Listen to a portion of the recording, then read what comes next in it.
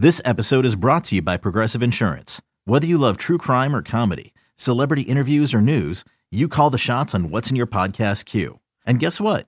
Now you can call them on your auto insurance too with the Name Your Price tool from Progressive. It works just the way it sounds. You tell Progressive how much you want to pay for car insurance, and they'll show you coverage options that fit your budget. Get your quote today at Progressive.com to join the over 28 million drivers who trust Progressive. Progressive Casualty Insurance Company and Affiliates. Price and coverage match limited by state law.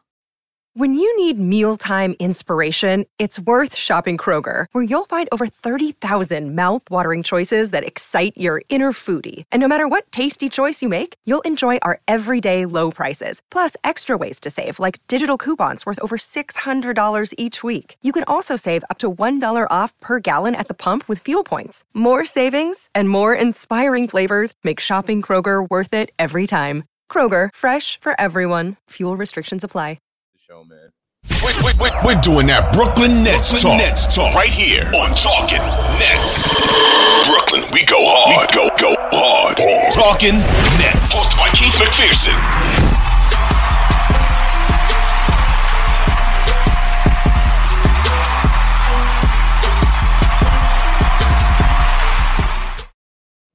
Yes, sir. Welcome back to Talking Nets, your favorite podcast about your least favorite team.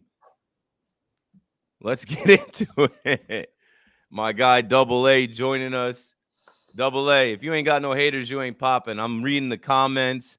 I see people hating on Double A, and I think that's good. I think that's good. They're anonymous. They're not visible. We can't see their face. We can't hear their voice, but they've got stuff to say about you. So that means you're doing something right. And Erik Slater, my guy, is making his name in the Nets world. I want y'all to do this right now. If you have a Twitter account, or if you're watching on Twitter, let's see, are we streaming live on Twitter right now? We are. If you have a Twitter account and you are not following Erik Slater, do that right now so we can get my boy to 10K. Let's get my guy to 10K followers on the X Elon Musk machine and get him to the point where it says, 10.1. Let's get him to that 10,000 mark where it makes your followers look a little different. It doesn't have 4 digits. It's got 3. Let's welcome Erik into the show. You heard him a little bit. Erik, tell people where you're from, how long you've been a Nets fan, how long you've been on the beat, how you got this gig, and how things are going so far for you, getting the chance of a lifetime. What a dream to cover an NBA team. From New Jersey, man, North Jersey, born and raised. I've been a Nets fan my whole life, going back to the 12 and 70 days. Even a little before that, I can remember at the Meadowlands. And I got this job. I did a blog throughout college and a little bit towards the end of high school called the Nets Report, and I was covering the team. And then right out of college, went and played football at Lehigh, and then did a grad year at Syracuse playing there, and went to the Newhouse School. Got reached out to by Clutch Points, which is where I work now. They had an open beat writer position for the Nets, and I took it, and now I've been covering all the tumultuous misery and the downfall of the team since. But you know what I mean? It's been a great experience. I've met some great people, and like you said, man, cover an NBA team, credential, get to be around the team. Couldn't really ask for more. You're muted, Keith.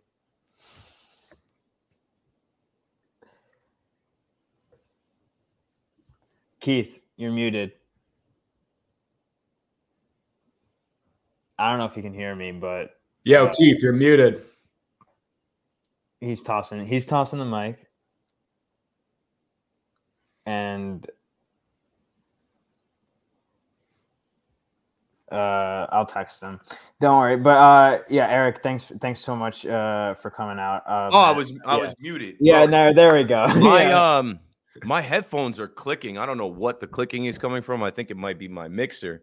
But I'll go back to what I was saying. What I was saying was, shout out to Erik. It's good to have somebody from New Jersey, where the Nets are from, somebody that's telling you, yeah, I root for this team or rooted for this team. Like, I grew up a fan of this team and now has made it to the point where they're covering this team and he gets an inside look at what's going on. He gets to ask questions to Jacques Vaughn, now Kevin Ali. He gets to see the players. He gets to cover the team for his job on a daily basis. So shout out to Erik for joining us.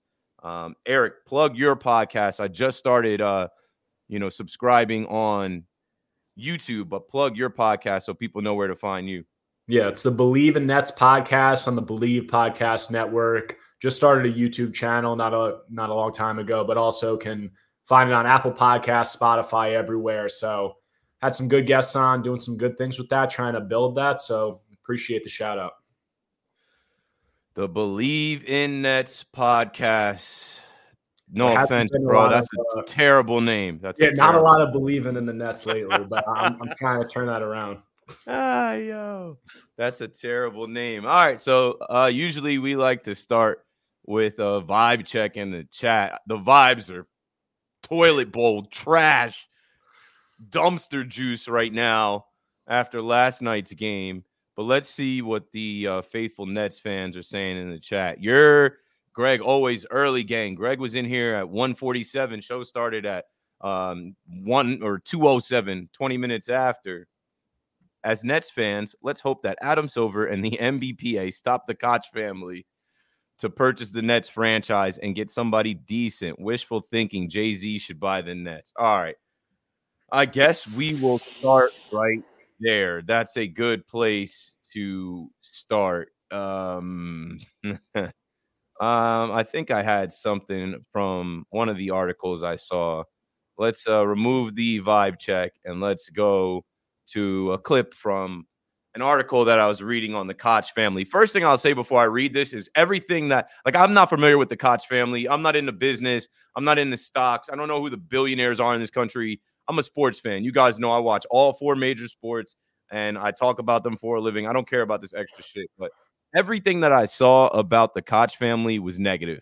All the reaction to this and everything I Googled, they seem like a slimy, scandalous, crooked-ass family that made their way to the top. So come on down.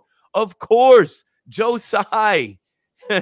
He's rubbing shoulders with these guys. They're looking to gain a 10% stake of BSE Global, the Nets parent company, which also owns the Barclays Center, the WNBA's New York Liberty, and the Nets training facility, the HSS Center. The Koch brothers family investment vehicle, 1888 Management, will serve as the entity of the stake acquisition from BSE Global, and David Koch Jr. will ultimately assume the minority owner title once the ongoing discussions materialize into a deal.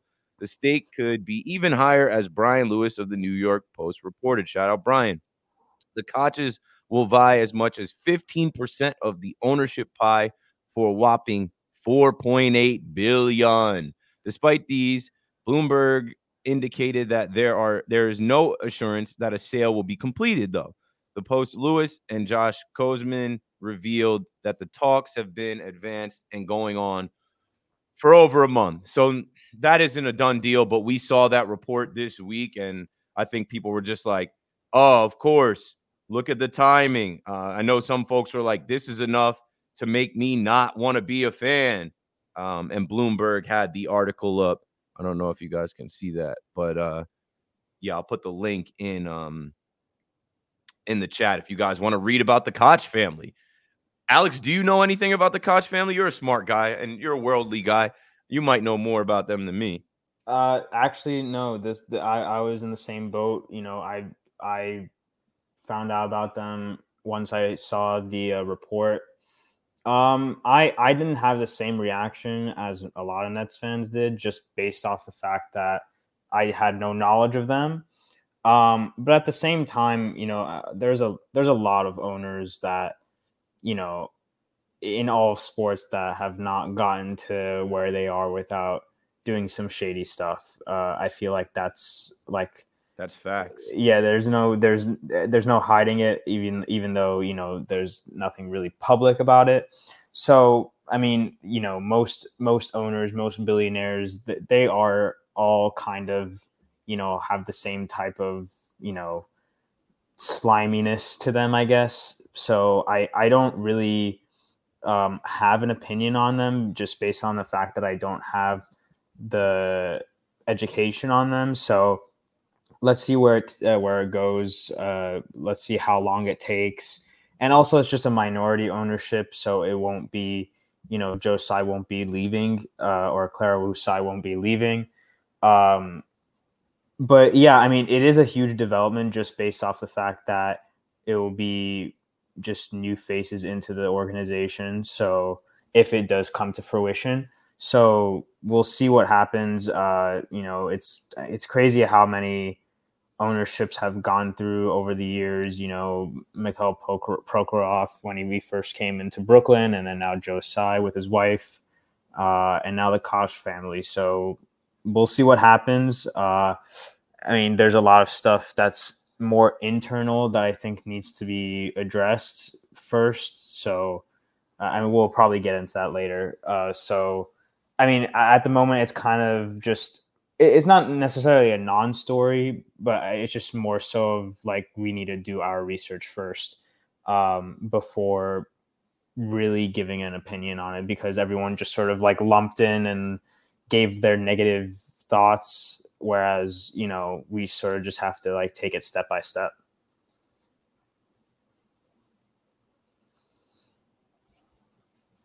Another day is here and you're ready for it. What to wear? Check. Breakfast, lunch, and dinner? Check. Planning for what's next and how to save for it? That's where Bank of America can help. For your financial to-dos, Bank of America has experts ready to help get you closer to your goals. Get started at one of our local financial centers or 24/7 in our mobile banking app. Find a location near you at bankofamerica.com/talktous. What would you like the power to do? Mobile banking requires downloading the app and is only available for select devices. Message and data rates may apply. Bank of America NA, member FDIC.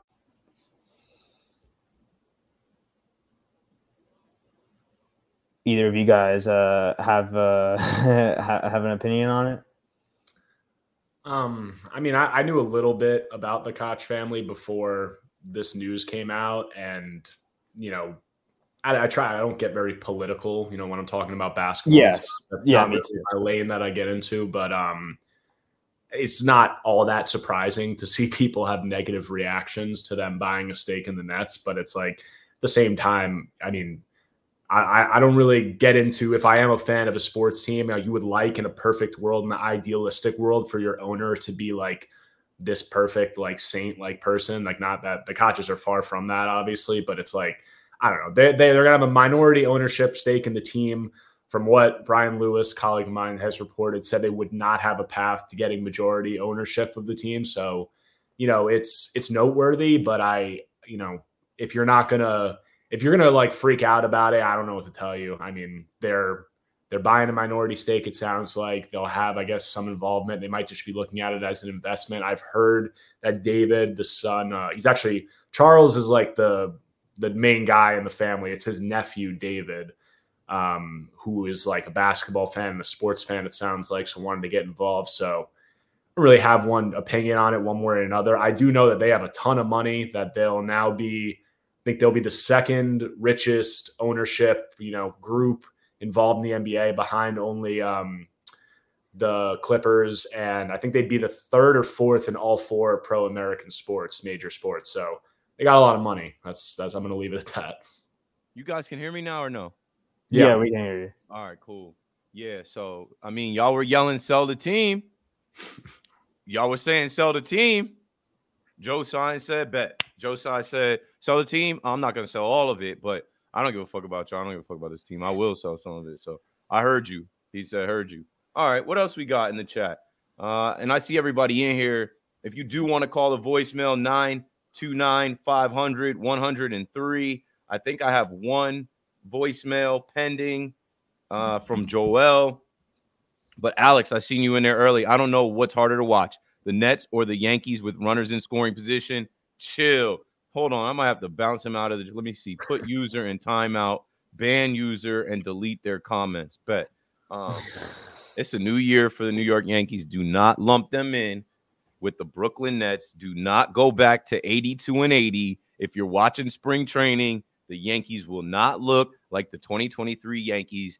And watching the Nets is the hardest thing possible right now. Like, watching that game last night, I'd rather watch Josh Hart, Dante DiVincenzo, and Precious Achua try and compete with the Pelicans than watch the Brooklyn Nets go out there with Dennis Schroeder, Nick Claxton as your leading scorers. It is painful. It is a terrible time to be a Nets fan. And it seems like it's always a terrible time. Even in the good times, it's a terrible time. I said last night, this is just a sorry franchise. And I feel bad for the kids that maybe 5 years ago were like, yeah, I want to be a Nets fan. KD, Kyrie. And now look what they got. You can't explain this to the kids. You can't explain this to a young man that picked the team.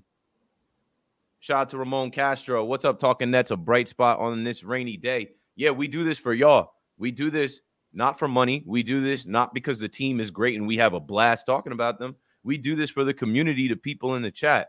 What up, Will? What up? What up, Louis? Rahala. Yo.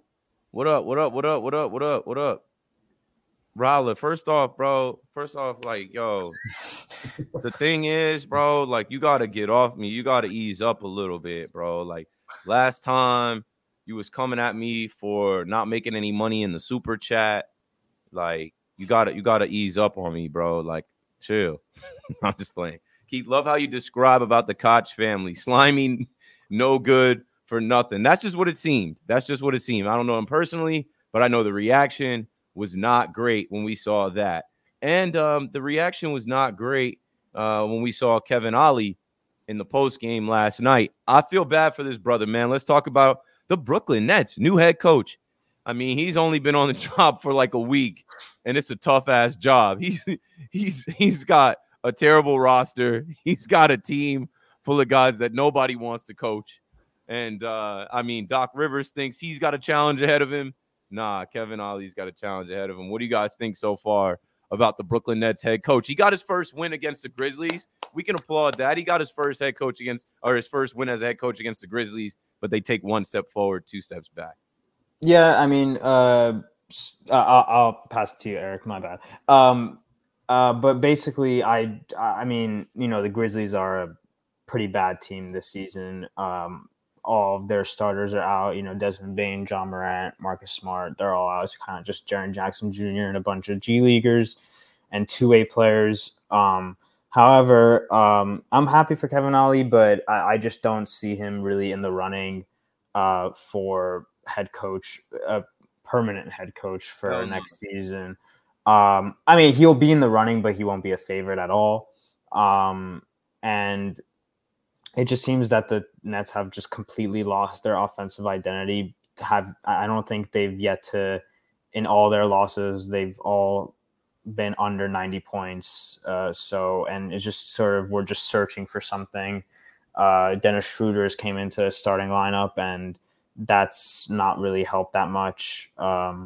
So the Nets are in a really tough position, and there just been a bunch of reports about Nick Claxton heading to that team in Memphis, apparently.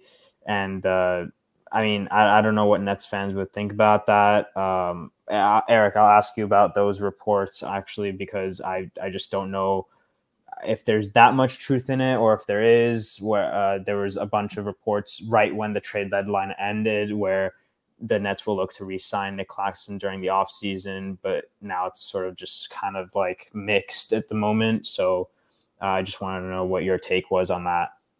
Yeah, I mean, I understand, like, fit-wise why people would, you know, think that Nick Claxton could be a good fit there next to Jaren Jackson Jr. and, you know, a guy who has some trouble rebounding. He gets some size. Obviously, grew up in South Carolina, has the AAU ties to John Morant. He's tight with their family. Yeah. But, I mean, Nick Claxton, this is going to be the first big contract of his NBA career. So, you know, I would think that, you know, he might, like, he'll obviously bring into account, like, where fit is good for him, but he's going to be trying to get a bag. So, you know, I'm pretty sure that the Grizzlies, some of that speculation is coming from and how they could get there. But, you know, they're a team with, like, a lot of salaries, obviously Jaren Jackson Jr., Desmond Bane, John Morant. So, I mean, I think the Nets, since they didn't trade Claxton at the deadline, I mean, you don't want to let him, you don't want to give him a bloated contract and, like, something that's bad for business moving forward. But if you weren't going to re-sign him, not trading him at the deadline is just, like, kind of a disaster. So I would think that they're putting on a full court press to bring Claxton back to Brooklyn. Now, at the same time, Claxton has to want to come back to Brooklyn, but if they're going to pay him and they're going to, keep him in a role that he'll be happy with, I don't see why he wouldn't. But at the same time, you would hope that they made those decisions not to move him at the deadline with knowledge about what his market could be, their intent to re-sign him, how he feels about coming back. So the Grizzlies stuff, it is whatever. I don't think it's very realistic. And I would think that he'll be back in a Nets uniform. And if he's not, it's a pretty big, massive miscalculation by them. Which would be on brand, because that's all they do is make massive miscalculations. Speaking of one, where you want to go. Shout out to Erik Slater for joining the pod. I follow all his tweets and his coverage. Kevin Ollie said Ben Simmons has a knee injury and will get imaging done before the team clarified it is a leg injury. Simmons missed a game due to swelling in his left knee after returning from his recent back injury. He missed 2 extended stretches due to the knee last year. My neck, my back, my neck, and my back, and my knee, and my... Come on, bro. I'm just so over this. I'm so over this. I told y'all, and I haven't changed. I told y'all from the jump, the dumbest decision that Sean Marks made was to stay on the phone with Daryl Morey and actually accept a trade to bring Ben Simmons here when we all saw what went on in Philadelphia. You should be fired just off of that. You should be done. I don't know how he has 9 lives. I don't know how he keeps getting to make decisions and moves for this team. I tried to say maybe it's the Aussie connection, New Zealand and Australia, that he had faith in Ben Simmons, but you took on a max contract bum. You took on a max contract walking injury DNP. And that is how I think some things last year started to fracture. Even 2 years ago. Well, not even. If you go back to he was traded for James Harden. So obviously Harden didn't want to be here, and we all know what happened with KD being hurt and out of the lineup, and Kyrie not wanting to get vaccinated. And Harden is in LA after forcing his way to Philly. But you accepting that trade, I was on this podcast saying I don't give a damn what James Harden wants. Make him sit, make him inactive, but you do not trade him because he's disgruntled. You do not trade him because he wants to go join his dad, Daryl Morey, in Philadelphia, where he lets him ride on the jet and go to the booty club and do whatever he wants. The biggest mistake Sean Marks made, it wasn't the KD Kyrie stuff. It was bringing Ben Simmons here and then actually thinking that Ben Simmons could be a part of the team. I think Jacques Vaughn actually thinking that Ben Simmons could be a point guard, be a part of this team in training camp, and going into the season with that plan, that was a huge mistake. You got to always have a plan B, a plan C with the BS, Ben Simmons. So Ben Simmons is out, and there's actually Nets fans saying that, the Nets without Ben Simmons, the Nets are like, come on, bro. The Nets are cooked. The season is cooked regardless. But from one injury to a next, they keep on coming. Guys have been hurt all year. Cam Thomas is limping after appearing to turn his right ankle. 7 minutes left in the game against the Grizzlies. Not what you want to see late in a blowout. Thomas missed extended time with a left ankle sprain earlier this season. Sucks. It absolutely sucks. This team has fired their coach. This team has had injuries to Ben Simmons the whole year, Cam Thomas twice, Lonnie Walker, Dennis Smith Jr., Cam Johnson, Dorian Finney-Smith. The whole team has been hurt. And last night you saw the Iron Man, Mikal Bridges, not be so great, not be able to perform at his best. They were able to neutralize him, and it made me think, this guy needs a rest. He needs load managing, but he's got a streak on the line. And that's who the Brooklyn Nets are building everything around. That's the face of the franchise. That's the guy that they won't trade for first-round picks. That's the guy that they want to build around so much so that they paid Cam Johnson. They paid Cam Johnson a lot of money. So when we talk about mistakes, when we talk about miscalculations, that's exactly what the Brooklyn Nets have become.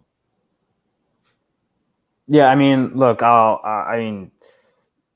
Sean Marks, I agree that he shouldn't be on the job at the moment, but I think, we've kind of known that he's going to be part of that group or whoever is going to be part of the front office that's going to be looking for the coaching change over the summer, that's his last chance, in my opinion. And I mean, the amount of doubling down that he's made of Mikal Bridges, or bringing in other stars to build around Mikal Bridges, it could potentially set back the franchise years, just based off the fact that Houston was willing to give up the picks and Sean, or whoever's decision was to reject that.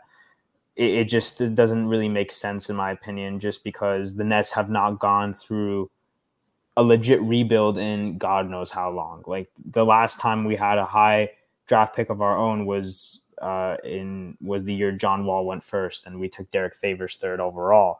So it just sort of goes back to all the way then. And since then, each time we've been bad, we've built our way back up to a decent playoff team, and then we sort of just go all in again, and we're going back into that route, which I just don't know why they would do that again. And there's just too many question marks with this team. I think the only player, or just only staff or a front office member that isn't a question mark is Mikal Bridges. Because the first thing that I said when Jacques Vaughn got fired is that the first thing that came to my mind is that Mikal Bridges is staying for sure. Because there were lots of question marks whether or not Mikal Bridges would potentially be traded. Either during before the trade deadline or during the off season. I think that's kind of a foregone conclusion now that they are going to double down and go start hunting again. But it just doesn't really make sense with not the amount of free agents. If the Nets have the cap space, if we have to put in assets to trade Ben Simmons or try and get rid of expiring deals, a lot has to happen if they want to work out for either next season or the season after that. Yeah, and I'd say, Keith, you were talking about the Ben Simmons trade, and I think, people would be in universal agreement that that trade has been a disaster. But, looking at where they were in that situation with, James Harden blindsiding them with the trade request a few days before, they weren't realistically going to let him walk and get nothing back for him. So they try to take that and hope it works out. But the trade was a disaster. But I'd say the real issue with Sean Marks in that situation is getting to a point where you're 3 days before the deadline and your star player that you just traded the entire franchise's future for is blindsiding you with the trade request. So it's really been something that I've talked about, with people, who cover the team and are around the team, and just the inability to be on the same page as your superstars who you are investing the entire franchise with, whether that be a Kevin Durant who, wants Steve Nash and Sean Marks fired and Joe Tsai is disagreeing with that, or, Kyrie Irving or James Harden, who's blindsiding them with a trade request, who was reportedly, according to ESPN, plotting a way to get out of Brooklyn as early as training camp that season, and just going back and telling the Nets, I want to be here, whatever, bullshitting them to their face, and they're, believing it, and to the point where they're blindsided and they have to take back a Ben Simmons. So it's just not saying that managing a James Harden, Kevin Durant, Kyrie Irving personalities is an easy job, but that's what you sign up for when you're a GM and you bring those guys in. So that was really the main thing that I think was or could be the downfall of Sean Marks as Nets GM. He's trying to pivot and rebuild this on the fly. And I think it gets to an interesting conversation of when he came in and the picks that were out the door were from the, Paul Pierce, Kevin Garnett trade. And he looked at those picks and said, those picks are a sunk cost. They're not going to affect how we do business. We'll take our medicine in the short term. We'll rebuild in the long term. Now it's his picks that he sent out the door to Houston. So is he willing, or does he have the luxury or the sign off from ownership to go through another rebuild like that? Or is he more looking at it as, I sent all these picks out and now I have to, rebuild this, and is not willing to go back into being one of the worst teams in the league. So that's what I'd be monitoring. And that's what I'd be somewhat concerned about if I was a Nets fan is Sean Marks GMing right now to save his job? Or is he looking, and does he have the sign off from ownership to make the moves that will be in the best, vision of the Nets for the next, not just 2, 3, 4 years, but 5, 10, 15 years?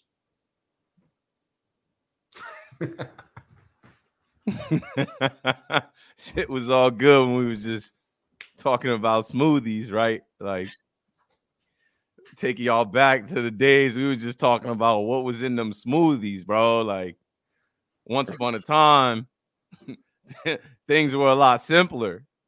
I guess the smoothies just weren't that good. They still got those smoothies. They get them posted. Have you had one? I haven't had one, but I know they get them. I see the players with them in the locker room after every game. I guess they're not that good. I mean, I guess they're not that good. All right, back to the chat. I see my boy T-Rexy in here talking about Sean question marks. He said, we have to be honest. Josiah is looking like a jackass each day as long as Sean Marks is still a GM. He should be fired immediately. No more chances. Shout out Mad Dog Russo for calling out Marks. Yeah, I saw that. Everybody's calling him out because in New York, right, we have eternal GMs like Brian Cashman, who I'm very familiar with, and he gets a chance after chance and a mulligan after mulligan because of his resume, because of the amount of winning he's done, championships, World Series, making it to the ALCS, bringing good players in, and being a consistent winner. This is the most inconsistent. Like, I guess you can look at the Jets and laugh and the Mets and laugh, but the Nets are the laughing stock of the city right now. They arguably had the biggest disaster in the NBA when you look at a super team and what was supposed to be with the big three and scary hours only playing less than 20 games together. The engineer of that, the architect of that, has to go with that. Like, this is it. This is the last half a season. And we'll fast forward a bit here because I want to get to voicemails and I want to wrap things up. This is it, man. They have this next little run right here to convince me that they can get it together, to convince me that they can win, that they can salvage this season. If they lose through this stretch, what are we talking about, bro? So, I mean, embarrassing to go down second half of a back-to-back without Paolo Banchero and just let, Wendell Carter Jr. eat and Franz Wagner and Gary Harris. I don't even know what was going on last night. Whatever. They were down by 30 for most of that second half. You have the Hawks coming into your building. You have the Hawks coming right back into your building. Beat them. You should be able to beat them twice in Brooklyn. Then you have the Grizzlies, who you just beat in Memphis, coming to the Barclay. And then I'll be there Tuesday. My little cousin is turning 10 years old. He wants to see a basketball game. Why he chose this game? I don't know. Why out of all the game, they chose this game like 2 months ago. Maybe he wants to see Embiid, but I'm going to break it to his little ass. Embiid ain't playing. There will be no Embiid. We got good seats. You're not going to see Joel. The MVP is not going to be playing, bro. You better enjoy Tobias Harris. And then they go to Detroit to play against the Pistons. Man, this is a stretch of wins, folks. Like, if they can't string together wins right here, then NETS now end the season. If they can't win right there, then what are we talking about? Like, what do you guys think about this next stretch? The schedule actually lines up for the Nets to have some success here. I think the two Hawks games will probably be split. The previous two games earlier this season came down to the wire, both of them, and both of them were absolute shootouts. And even though Kevin Ollie has, I don't know if I'd say improved is a word, but the defense looks better, I guess, than it was before with Jacques Vaughn, but the offense has taken a massive hit. If the Hawks are just going to keep scoring, then I just can't see the Nets winning both those games. The Pistons has to be a win. The Sixers has to be a win because they just have not looked the same with Embiid out. And I forgot what was the fifth game? The Pistons. No, the one, it was the one before the Sixers. The Grizzlies, yeah, that has to be a win. So wishful thinking is 4-1, I think, is fair to say, maybe 3-2.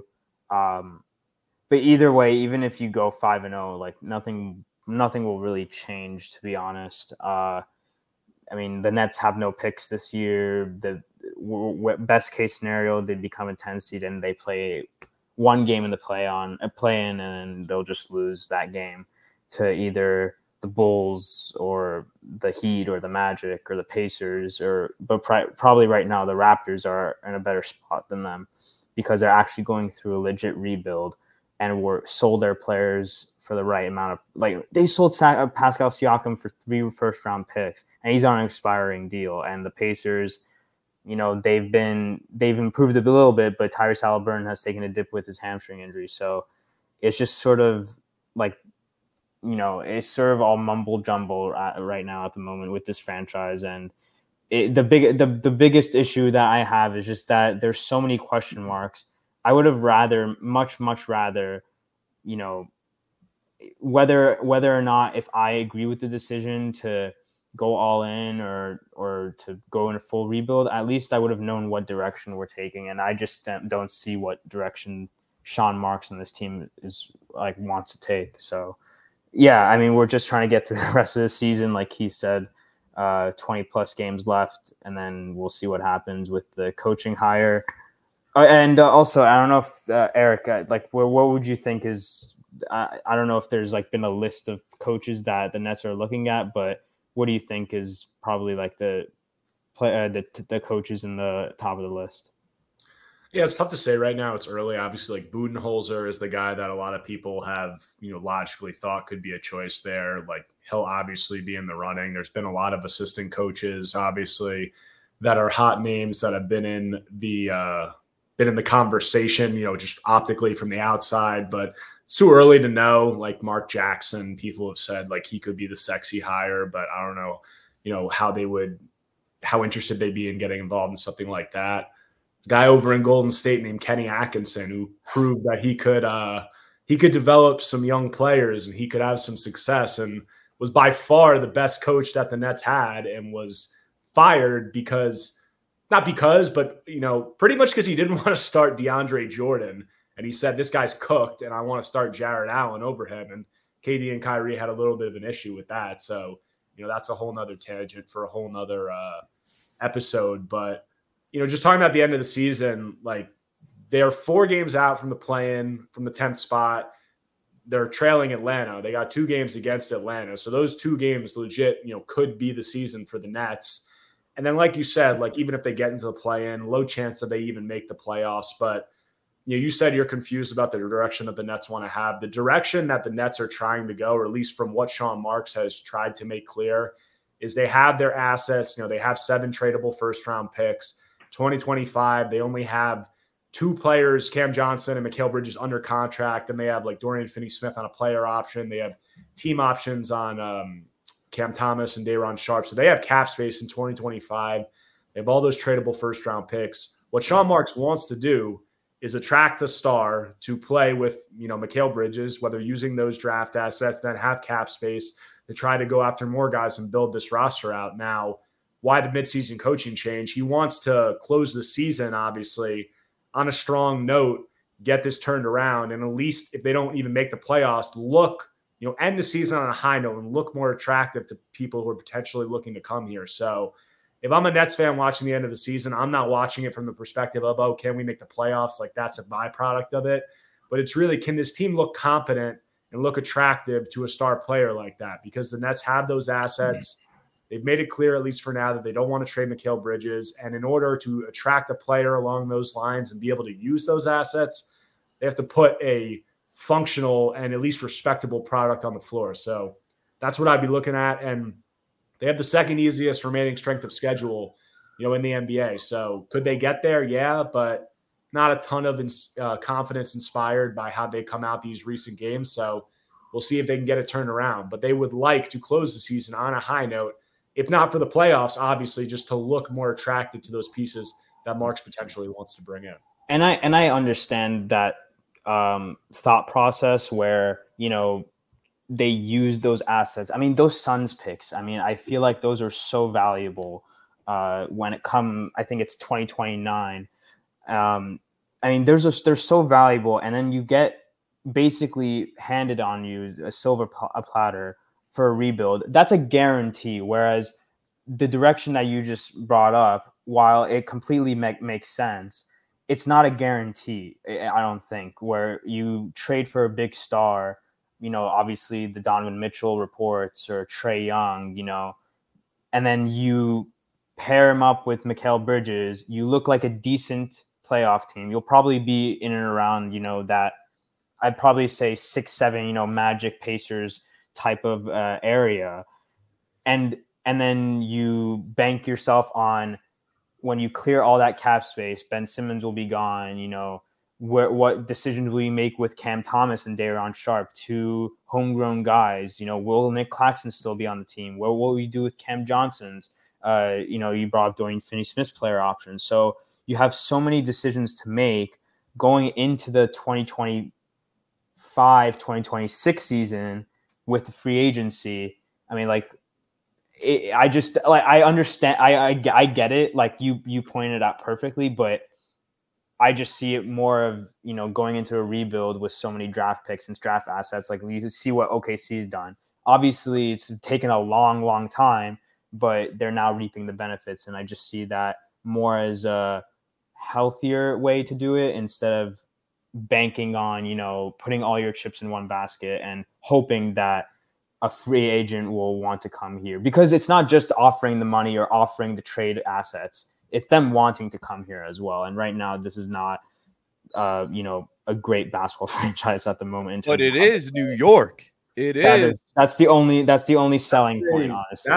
That's what Sean Marks pretty much said when he did his press conference after he fired Jacques Vaughn, was saying, we have those picks, we have those cap space, and people have wanted to come to New York before. And he believes that they'll be able to build this up and be attractive to players like that again in the future. Now, I would think that Sean Marks has more knowledge than we do about players that potentially would want to come here. If he's just hoping that, a guy like that will want to come, then, obviously probably not the most sound way to build a team. But that's why firing Jacques Vaughn, promoting Kevin Ollie, trying to look more attractive. But, you could also argue, I covered all this on my podcast this morning on Believe in Nets. They just fired a head coach in Jacques Vaughn, who was less than a year into a 4-year coaching, contract extension. Not a great sign of, stability if you're a star, and you couple that with the way that they're playing. What star is going to want to come here? I mean, that's pretty much what it comes down to. And, right. If he can attract that star and they can pair that guy with Mikal Bridges, you're still going to be another move away. So I get what you're saying. And it's pretty much what I covered on my podcast today of, it's not only one move, but you got to make the next move beyond that. And with the way the Nets are playing right now in the coaching change, really the only thing they have going for them from an attractive, their attractiveness is the New York market and their assets. So it seems like a little bit of a pipe dream to build a contender like that. Is it out of the question? I'd say no, but I understand what you're saying about, the rebuild looking like the more sustainable and viable route to contending. But there's no guarantees there either. So there's no guarantees either way. Like you talk about OKC, the reason that OKC is where they are now is because Shai just, popped completely out of that trade. So you get more swings at it that way. And I agree with you. And if I were the Nets, that's the route that I think is more likely or not more likely, but more logical. That was the title of my podcast today was, are the Nets heading for an inevitable rebuild? But right now, they're looking to build around Mikal Bridges. They are confident in their ability to attract players to the New York market. And, the question I think becomes, if that fails, what's the point where it's too late and you're waiting too long to pivot to a rebuild and Mikal Bridges has lost his value and you're missing out on all those opportunities and you're just digging yourself a deeper and deeper hole? And I would probably say that they have the next 2 transaction cycles. So I'd say this offseason, the next trade deadline. And if it's not looking like it's coming together by then, that's, I think, the latest point that they could look to pivot and get real value for Bridges or max value for Bridges. So kind of how I'm seeing it. I get your skepticism, but they're trying to close the season strong, and they think that they have a foundation and they have a city that will be attractive to stars. That's how they're going about it. It is. Not for nothing. Ben Simmons came here claiming mental health issues. The Nets said, come on down. And you know what fixes mental health? His anxiety, his depression? Retail therapy. That boy be shopping. It's New York City. I mean, my man is in Soho, Fifth Avenue. You don't hear anything about Ben Simmons' mental health anymore. You don't hear anything about his anxiety, his depression. Cured that right up with a couple shopping sprees. And they took him out to Paris. He got to go out to France and shop till he dropped. And now he's dropped again. As we told you, my neck, my back, my knee, and my back, he's out. So, yeah, final remarks coming from the chat. You know, I saw a lot of you guys talking about the smoothie, though. Don't forget the smoothies. That is an attraction to come to New York as well. But, you know, all jokes aside, I did want to hit on what you guys were saying because I think some of you disagree, and I'll weigh in on it as well, right?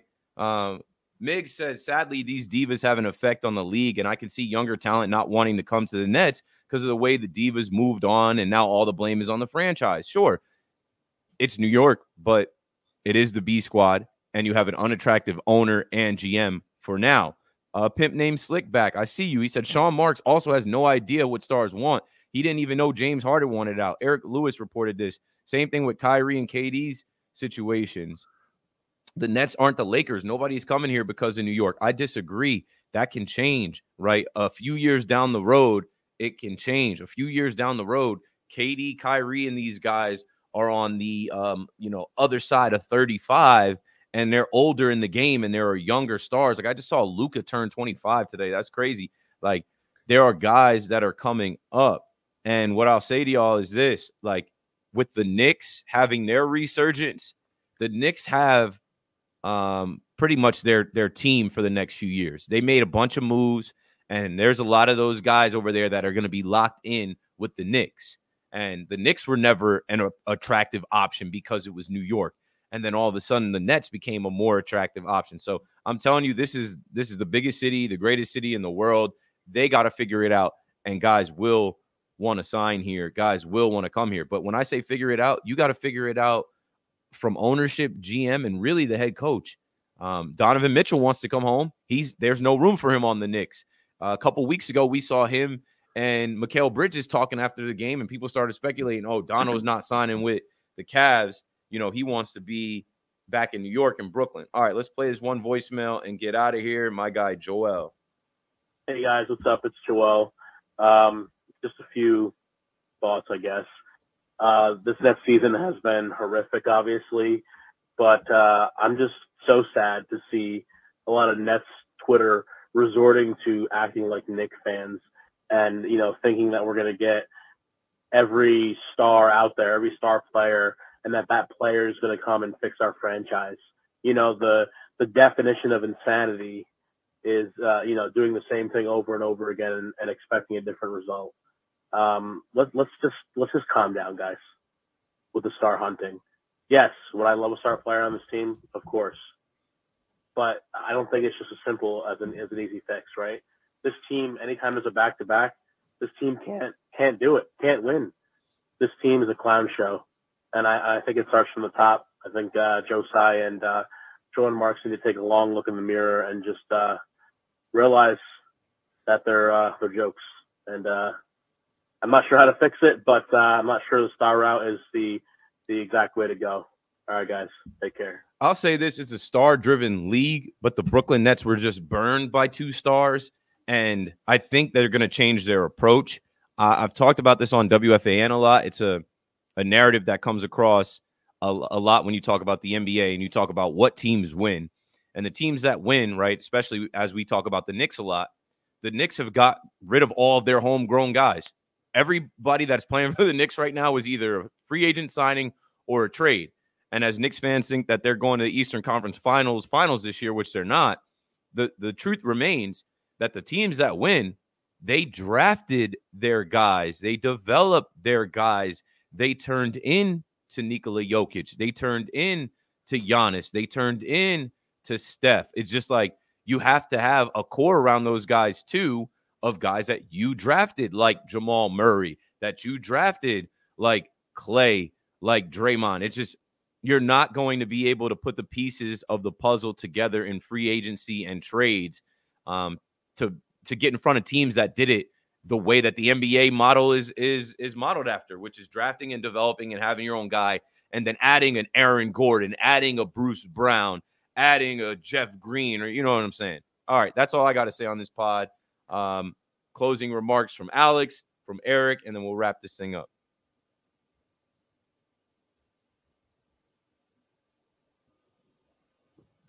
Sorry, I was muted. All I'll say is this. You know, I agree with Eric. You just gotta have to, you know, build that momentum and perform well to go into next season. You know, that I think that's the main target to go for.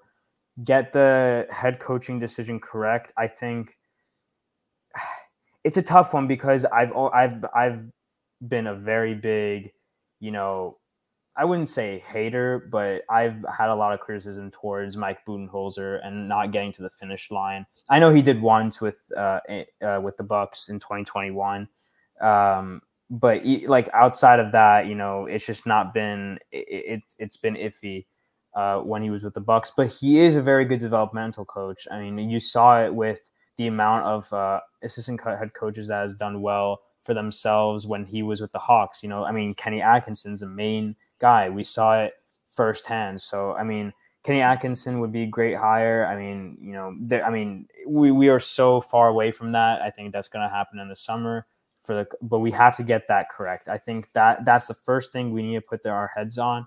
And then we have to go for the big trades or big trade at least. And then we'll see what happens there. But at least we have to know which players are going to be here for the long run for the rest of this season at least and finish strong. Yeah, I'd say the Nets, you know, need to put together a competent stretch of basketball right now. And, you know, they have an opportunity to do it with an easier and softer part of their schedule coming up. Obviously, Cam Thomas has the injury, so we'll see how that factors in. We'll see, you know, his x-rays were negative. He has an MRI that's awaiting results, so hopefully he's okay, but doesn't seem like a major injury. So, you know, if they can put together a stretch of basketball where they look like they're playing decent, have some positive momentum going into the offseason, I think that obviously Sean Marks will be very active. We know, you know, players come available. There's always a few early playoff exits that cause changes from teams. And I don't think that Marks is, you know, bluffing or anything when he says that, you know, when he gives indications of what his intentions are. He wants to be aggressive.